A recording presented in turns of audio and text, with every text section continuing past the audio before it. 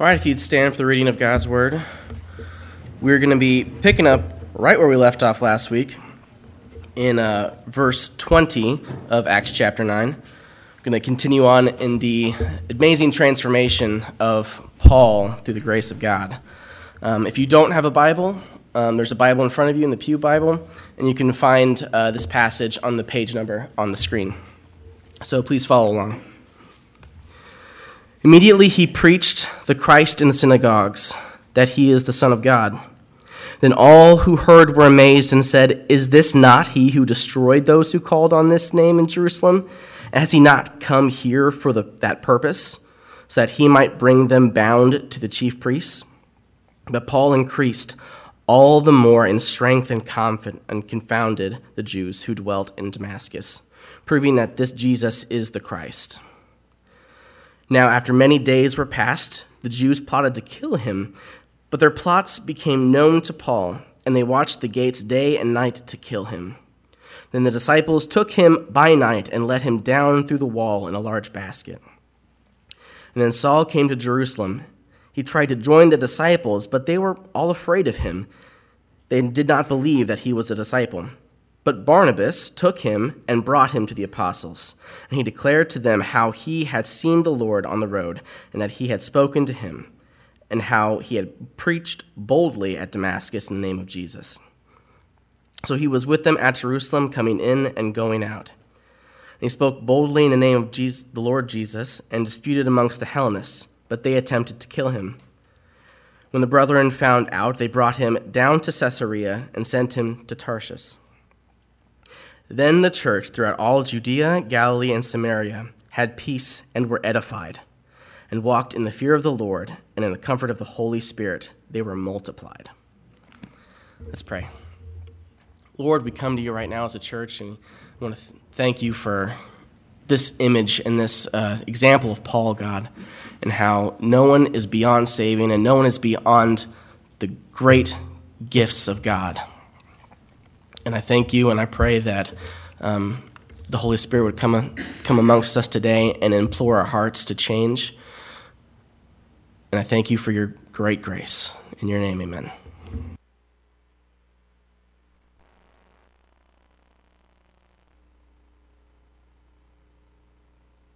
Gospel of Jesus Christ.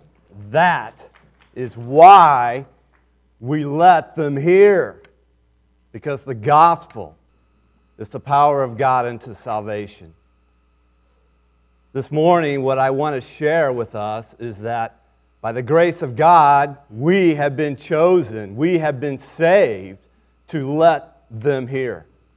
You know, to be chosen is a wonderful feeling, is it not? It's a wonderful feeling to be chosen. And it's a miserable feeling not to be chosen.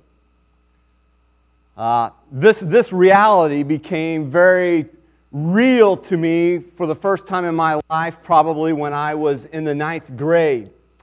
And as most of you know, I'm a basketball junkie. I love to play basketball, love to watch basketball. And in the 9th grade, having only played a very limited amount of basketball, organized basketball, I went out for our basketball team at school.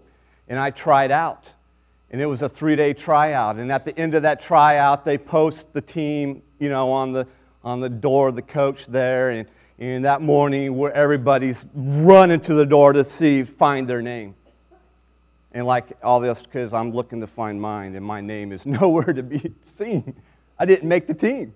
I did not get chosen as one of the best players in our school to make the basketball team. I was devastated.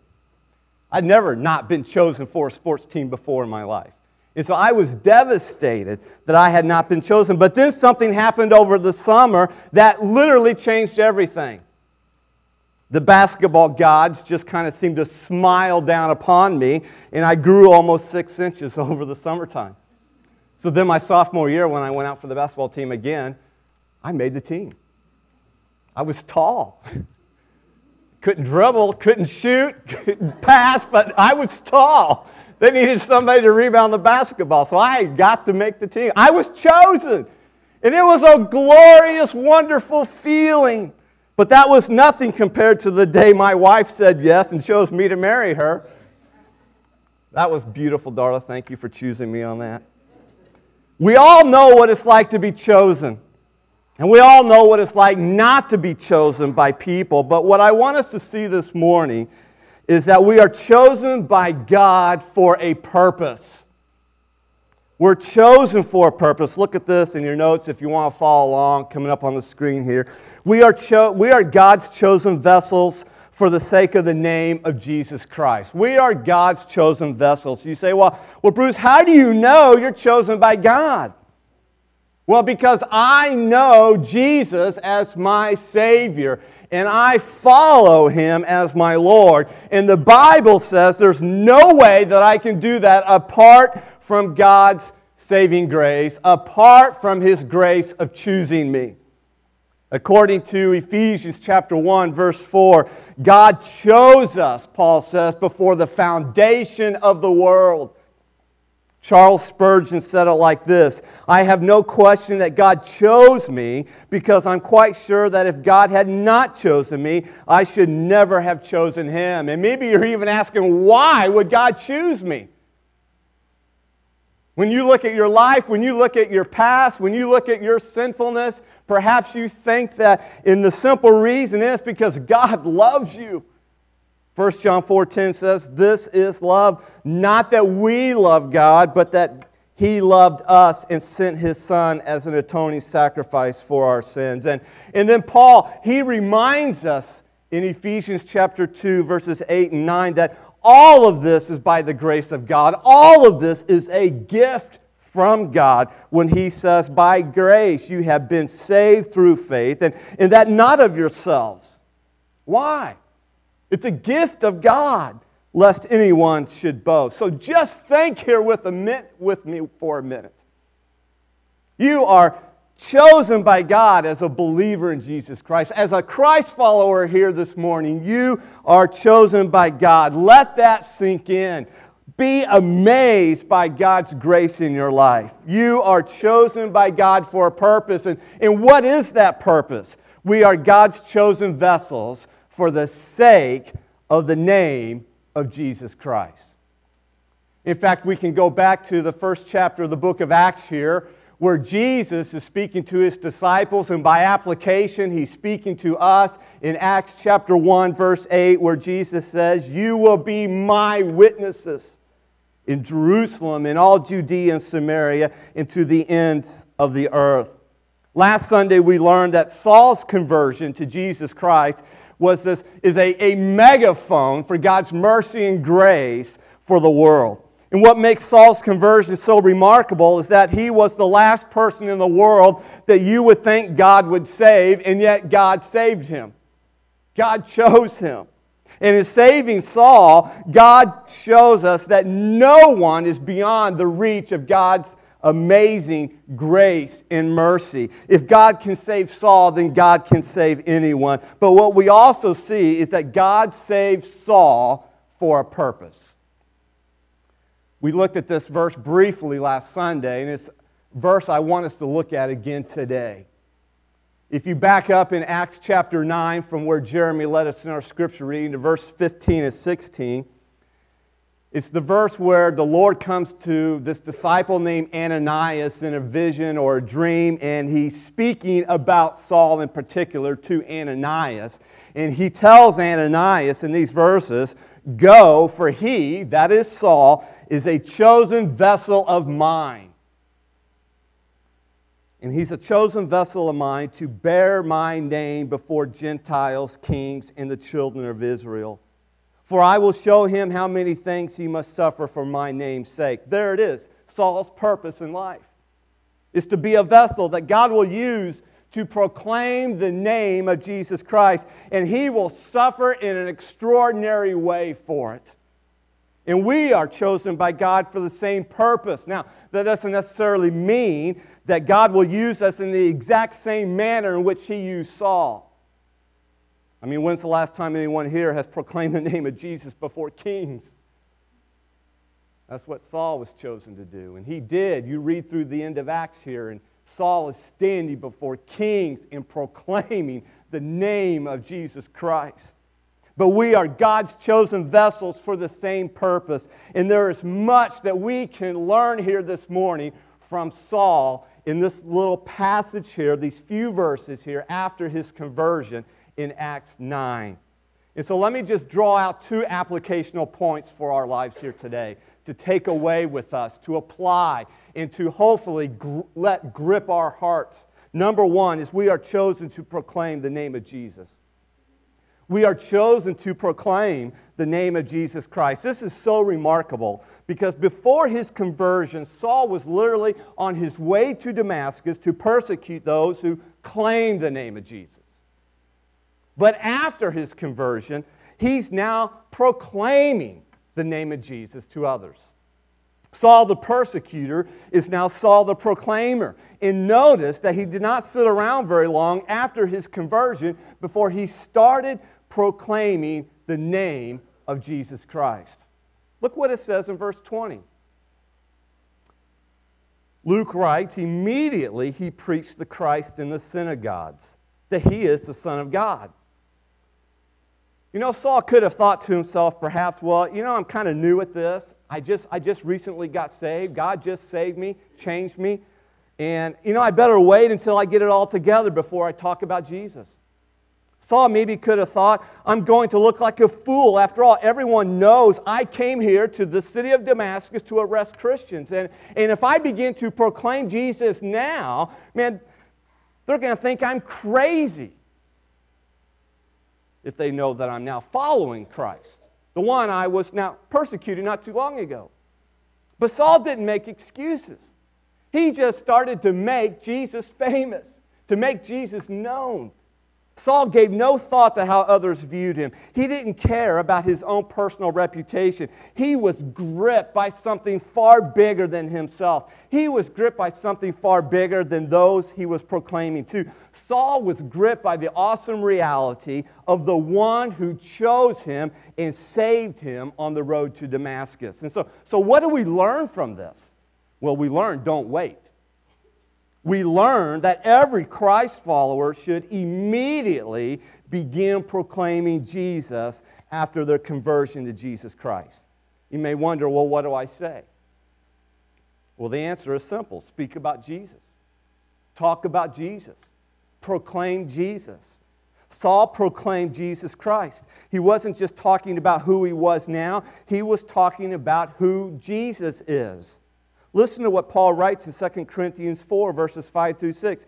This is the words of Paul. He says, for what we proclaim is not ourselves, but Jesus Christ as Lord, with ourselves as your servants for Jesus' sake. For God, who said, let light shine out of darkness, has shone in our hearts to give the light of the knowledge of the glory of God in the face of Jesus Christ. You can almost hear the echoes of Saul's conversion on the road to Damascus in this last verse here.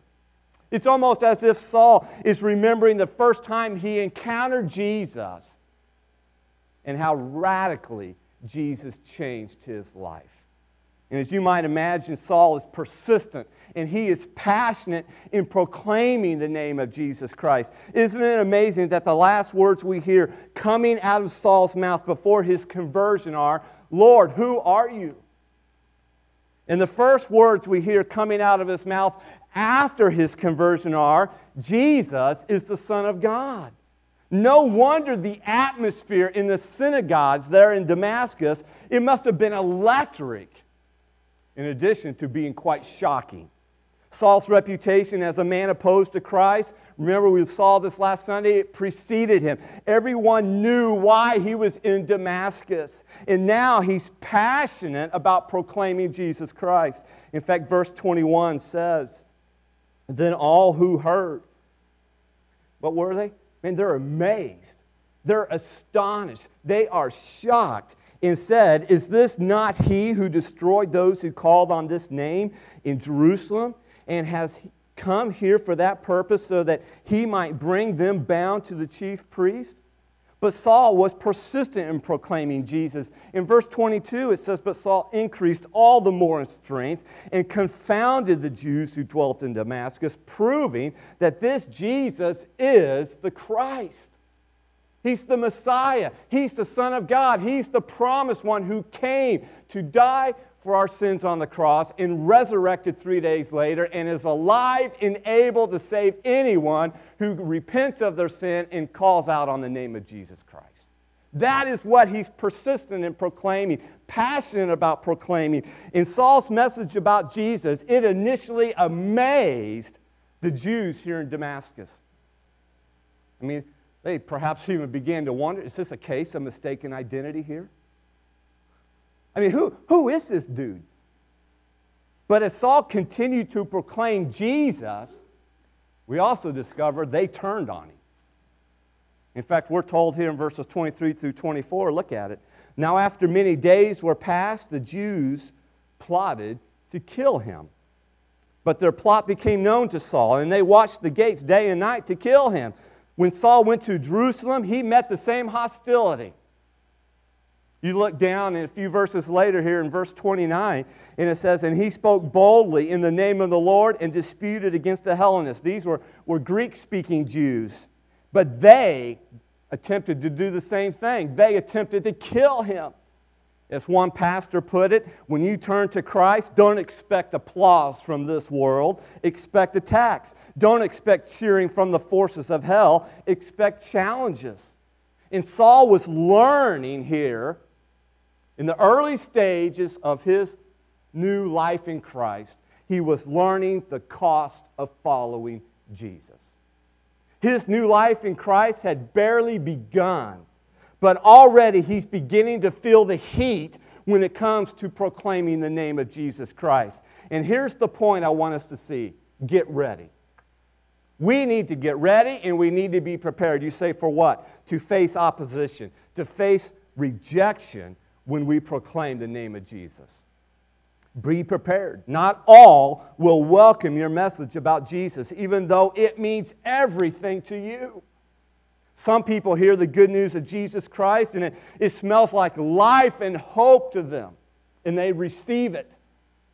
For others, the message of Jesus Christ smells like death. It's repulsive to them in their way of life, and they reject it. In fact, having learned this truth firsthand, Paul tells us in 2 Corinthians chapter 2, verses 15 through 16, he says, for we are to God the pleasing aroma of Christ among those who are being saved and those who are perishing. To the one, we are an aroma that brings death. To the other, an aroma that brings life. So get ready. Get ready to face opposition and rejection when you proclaim the name of Jesus Christ. Saul was chosen, and yet he was opposed. People rejected his message. They questioned his motives, and they even tried to kill him. Probably the worst of this for Saul was that most of this came from his fellow religious Jews. They were supposed to listen to him. They were supposed to understand him. And they were supposed to believe in Jesus like he did. And yet they rejected Jesus and they rejected him. The Jews in Jerusalem, many people believe were even the same part of the same crowd that had stoned Stephen earlier in the book of Acts. Saul had even held their coats the day that they stoned Stephen, killed him. And now Saul was proclaiming the very same message that Stephen did, and just as boldly as Stephen did. And now this crowd wanted to kill Saul just as they had killed Stephen. Even the church in Jerusalem didn't have Saul's back here in the beginning.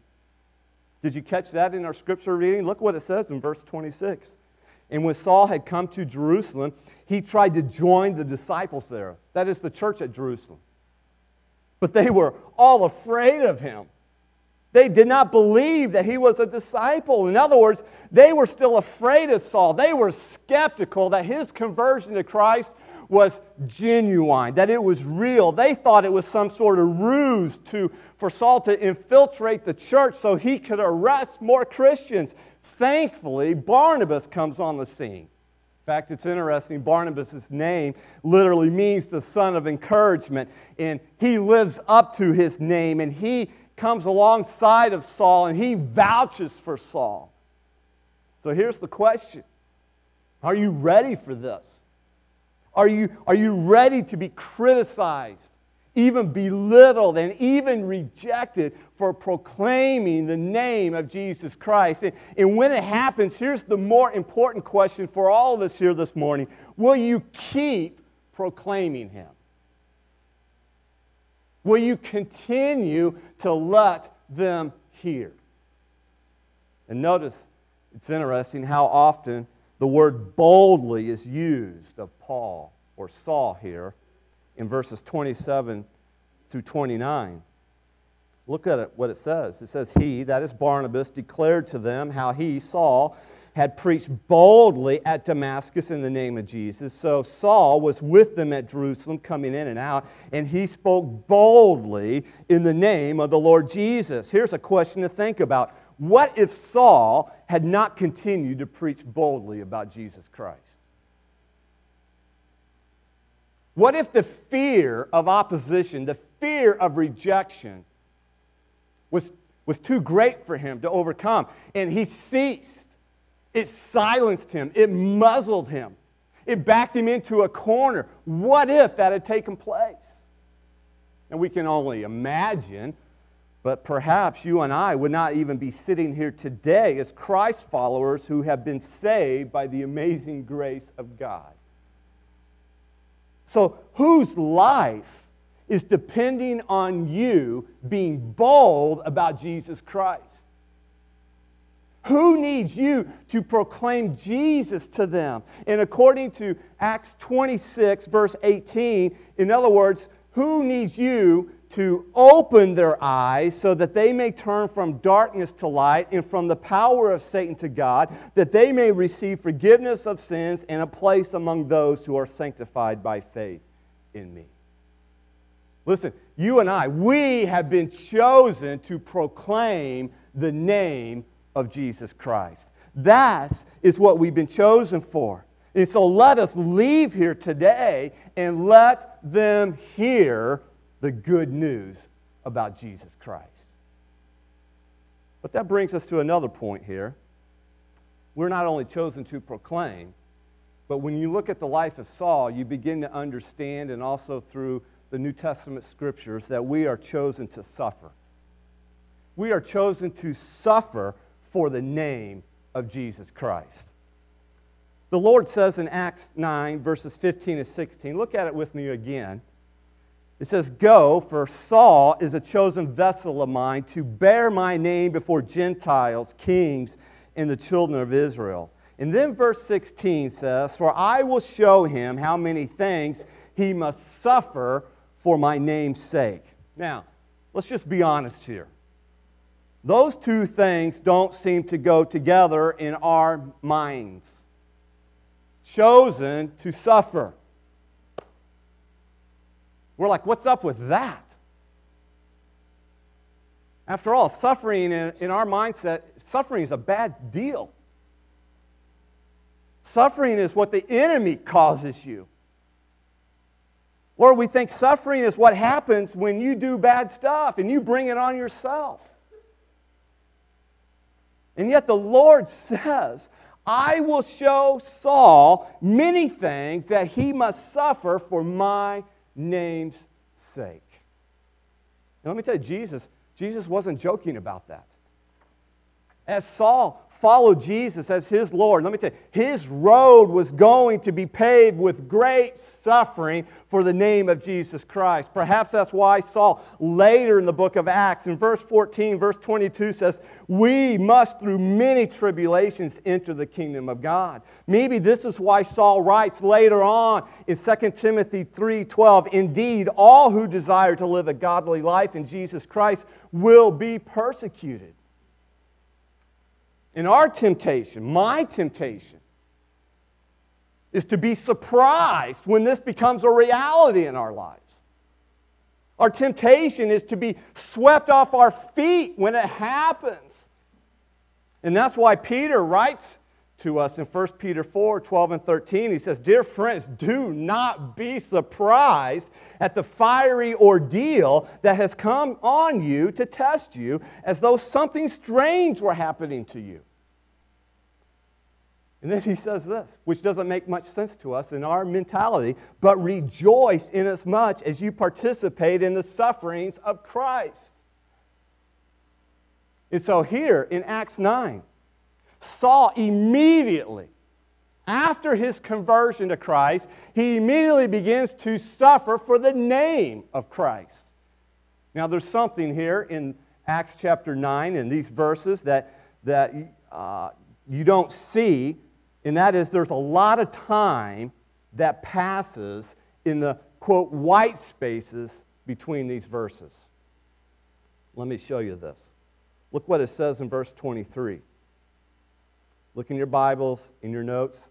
Verse 23, it says, now after many days were passed. Now we know from Paul's other writings that many days is almost 3 years, or approximately 3 years. Many days has passed, 3 years. You say, well, how do you know that? Well, Paul tells us himself in Galatians chapter 1, verses 17 through 18, he says, I did not go up to Jerusalem to those who were apostles before me, but I went away into Arabia and returned again to Damascus. And then, after 3 years, I went up to Jerusalem to see Peter and remained with him 15 days. So here's the timeline. 3 years passed before Saul met the first apostles. You say, well, what did he do during those 3 years in Arabia? Well, he spent time with Jesus and he proclaimed the name of Jesus. In fact, Saul tells us that in the remaining chapter of Galatians chapter 1. And then after 3 years, Saul finally got his first introduction to Peter. And then he left again for about 14 years. You say, well, how do you know that?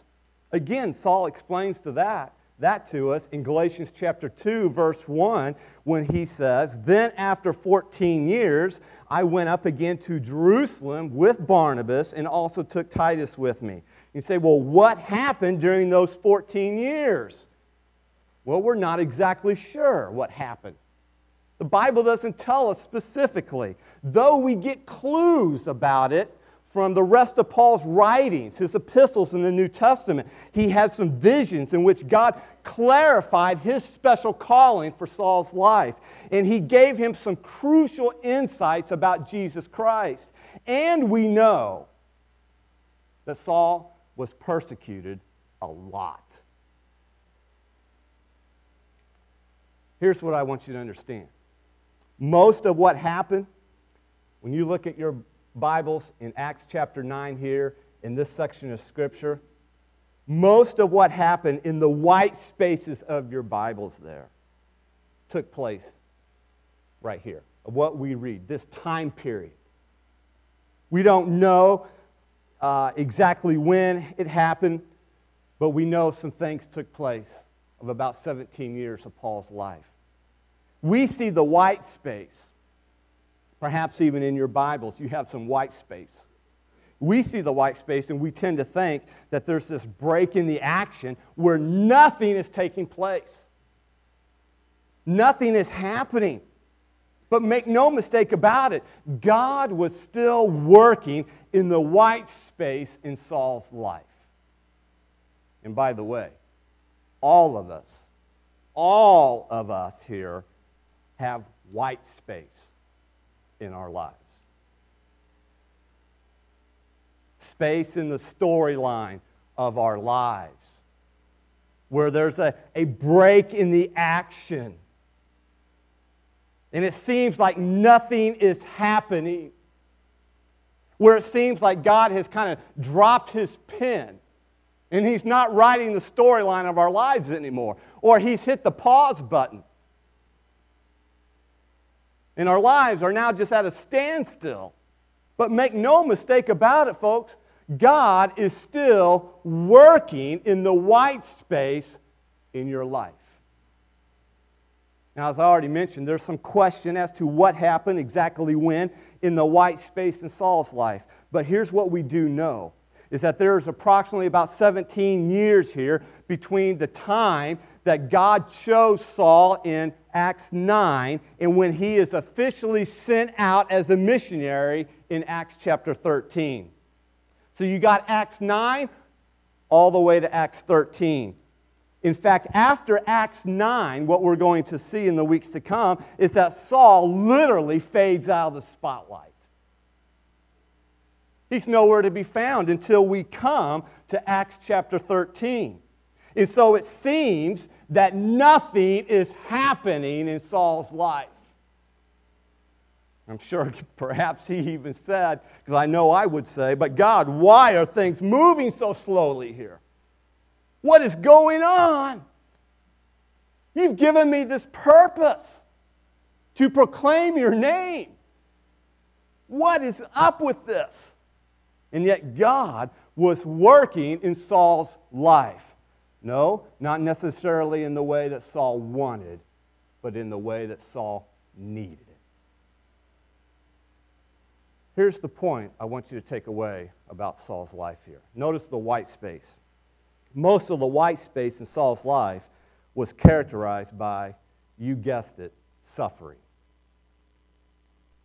Most of the white space in Saul's life was characterized by suffering. In fact, his whole life was characterized by suffering. Remember, the Lord had said in Acts 9, 15 and 16, He is a chosen vessel of mine to bear my name, for I will show him how many things he must suffer for my name's sake. And suffer Saul did. Look what he writes, his own words, his own testimony in 2 Corinthians 11, verses 24 and 27. He says, 5 times I received from the Jews the 40 lashes minus 1. 3 times I was beaten with rods. Once I was pelted with stones. 3 times I was shipwrecked.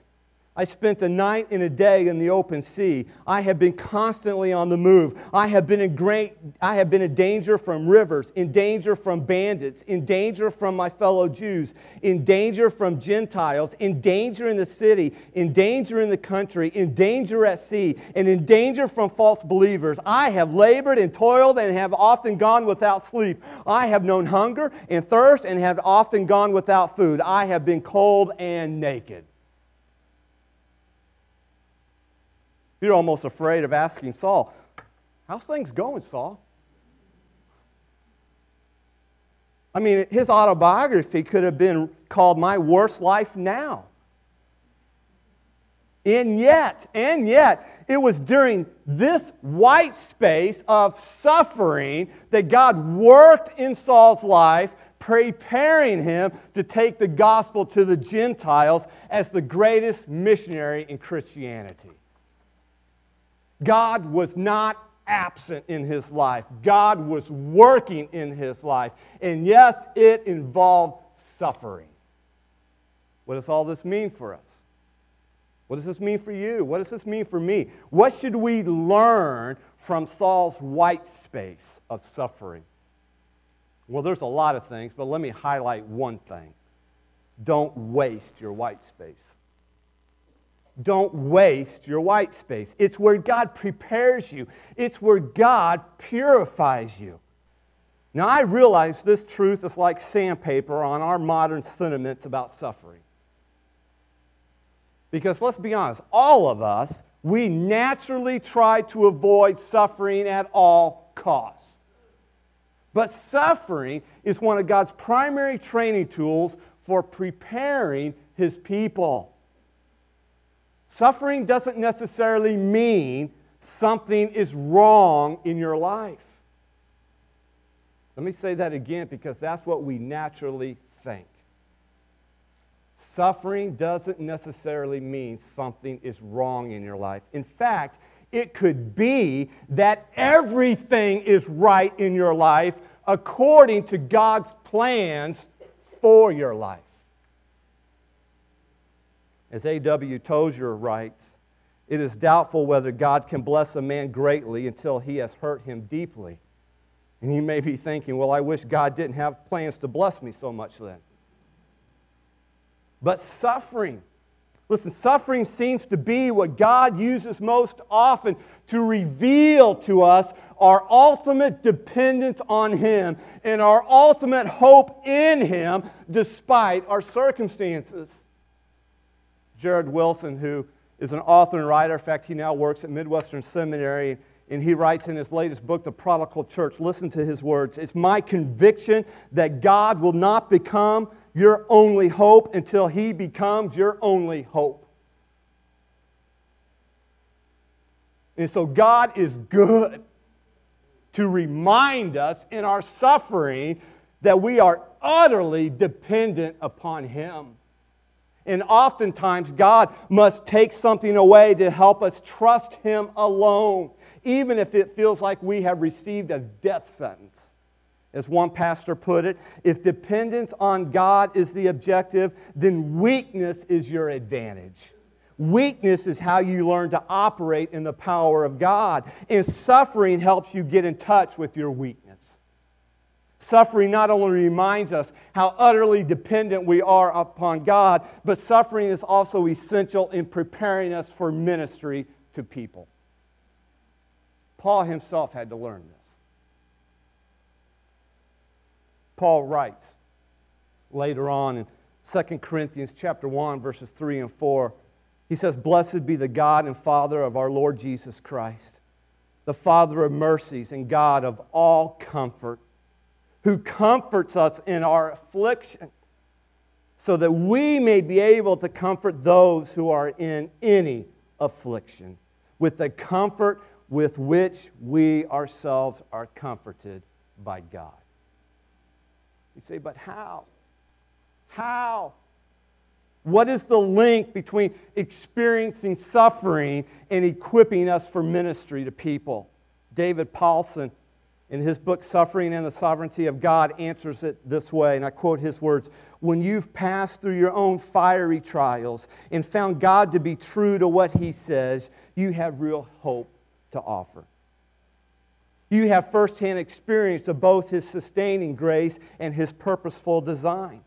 He has kept you through pain. He has reshaped you more into his image. What you are experiencing from God, you can give away in increasing measure to others. You are learning both the tenderness and the clarity necessary to help sanctify another person's deepest distress." In other words, as we look to God, as we are dependent upon God for comfort and hope in our suffering, he means to spur us on to comfort others with the same comfort that we have received from God himself. God comforts us so that we can comfort others. God grants us mercy so that we can be merciful to others. God stands wholeheartedly with us in our suffering so that we will stand wholeheartedly with others who are suffering. Now, before we move on here, let me just highlight one mistake that we all tend to make in the midst of suffering. That is, we try to all, and it's so ingrained in us. We try to find and search and even desire so much some silver lining in it all. When all along, God just wants to prepare your heart more for him. That's the silver lining in it. Remember, the Lord said of Paul, "For he is a chosen vessel of" who? Of mine. God wants your heart to belong fully to him, to love him, to trust him, and to follow him. God calls you first and foremost to himself, and then secondarily to a task or to a mission. That means what God is doing in you is just as significant as what God wants to do through you. And right now, as I look across this audience, God is preparing some of you. God is preparing some of you for himself through your white space of suffering. And it's painful. It's painful. As author and pastor Timothy Keller says, the most painful times of our lives are usually when God is taking out some cherished idol in our hearts.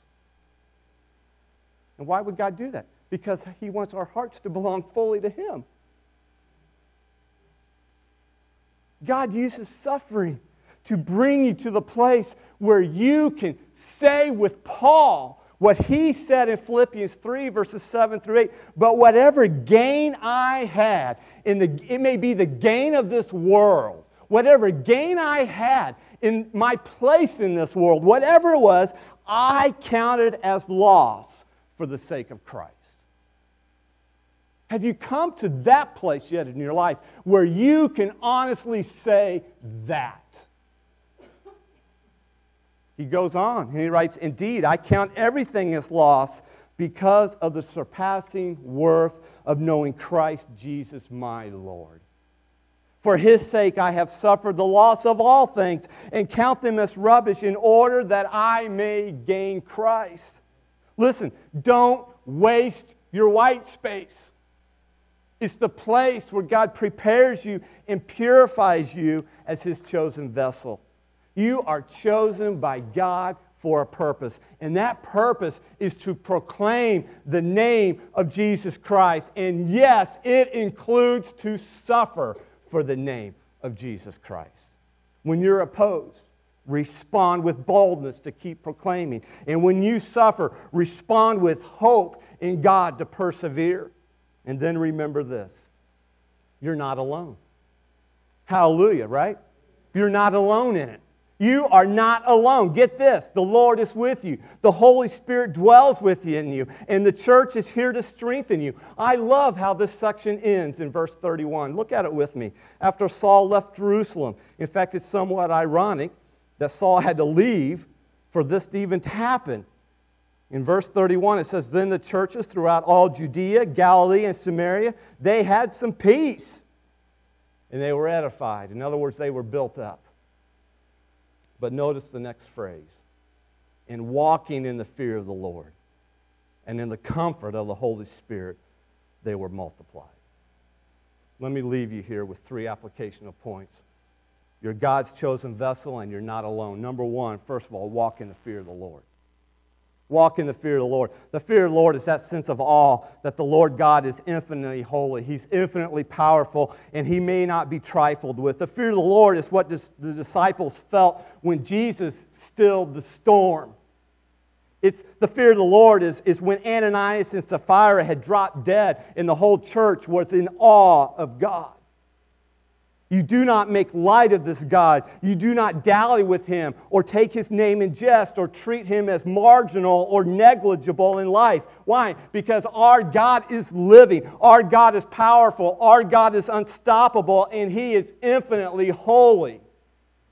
And Peter tells us, in response to that you humble yourself under His mighty hand.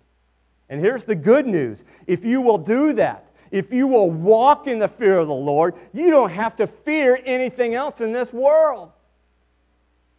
The 23rd Psalm, we all know it. Verse 4 says, even though I walk through the valley of the shadow of death, I will fear no evil. Why? For Lord, you are with me. Your rod and your staff, they comfort me. Later on in Psalm 118, verse 6, it says, the Lord is on my side. I will not fear. What can man do to me?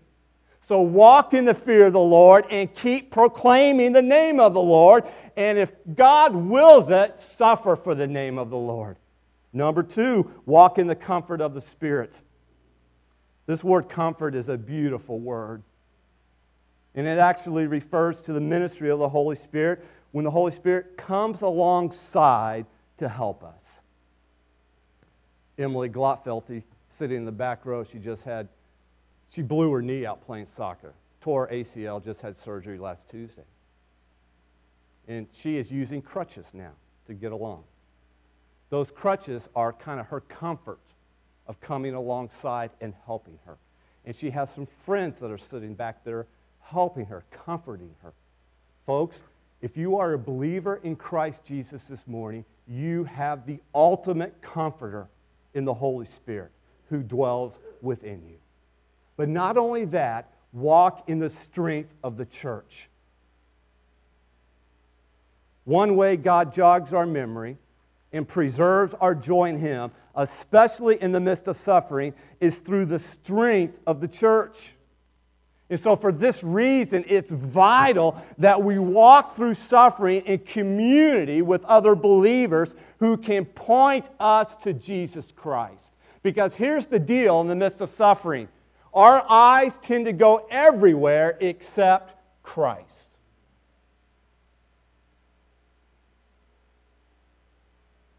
And we need the strength of the church to redirect our hearts back to Jesus Christ and back to the truth of His Word. We desperately need this. Think about it. Saul, in the story itself here, Saul would have never made it out alive, both in Damascus and in Jerusalem, without the help of other Christ followers.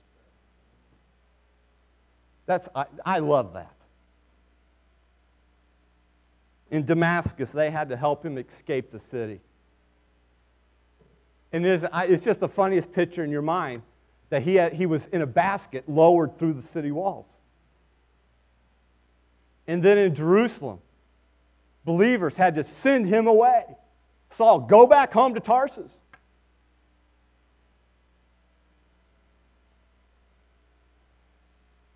We are saved by grace alone. But folks, thankfully, we don't have to follow Jesus Christ alone. God has given us the body of Christ, the family of God, to help us and encourage us and support us and even challenge us when it comes to proclaiming Jesus and, yes, suffering for Jesus. So walk in the strength of the church. You're chosen by God for a purpose, and you're not meant to fulfill that purpose alone. You have the Lord who is with you. You have the Holy Spirit who dwells within you. And you are part of the family of God. Don't do life alone as you proclaim Jesus Christ and as you suffer for Jesus Christ. Let's pray. Dear Heavenly Father, thank you for your amazing grace in saving us and choosing us for a purpose. But Father, we are needy, needy people. And we can't fulfill the purpose that you have for us apart from you and your power working in us and through us. And so, Lord, help us when opposed to respond with boldness in proclaiming Jesus. And help us when we suffer to respond with hope in you to keep persevering. May we walk in the fear of you and in the comfort of the Spirit and in the strength of the church in order to let them hear the good news of Jesus Christ. It's in His name we pray. Amen. The praise team's going to sing, and as they do, man, let me encourage you to respond. However God is leading in your life, right where you're seated, to go before God and to be honest with Him and to seek His grace and His mercy and perhaps even His forgiveness.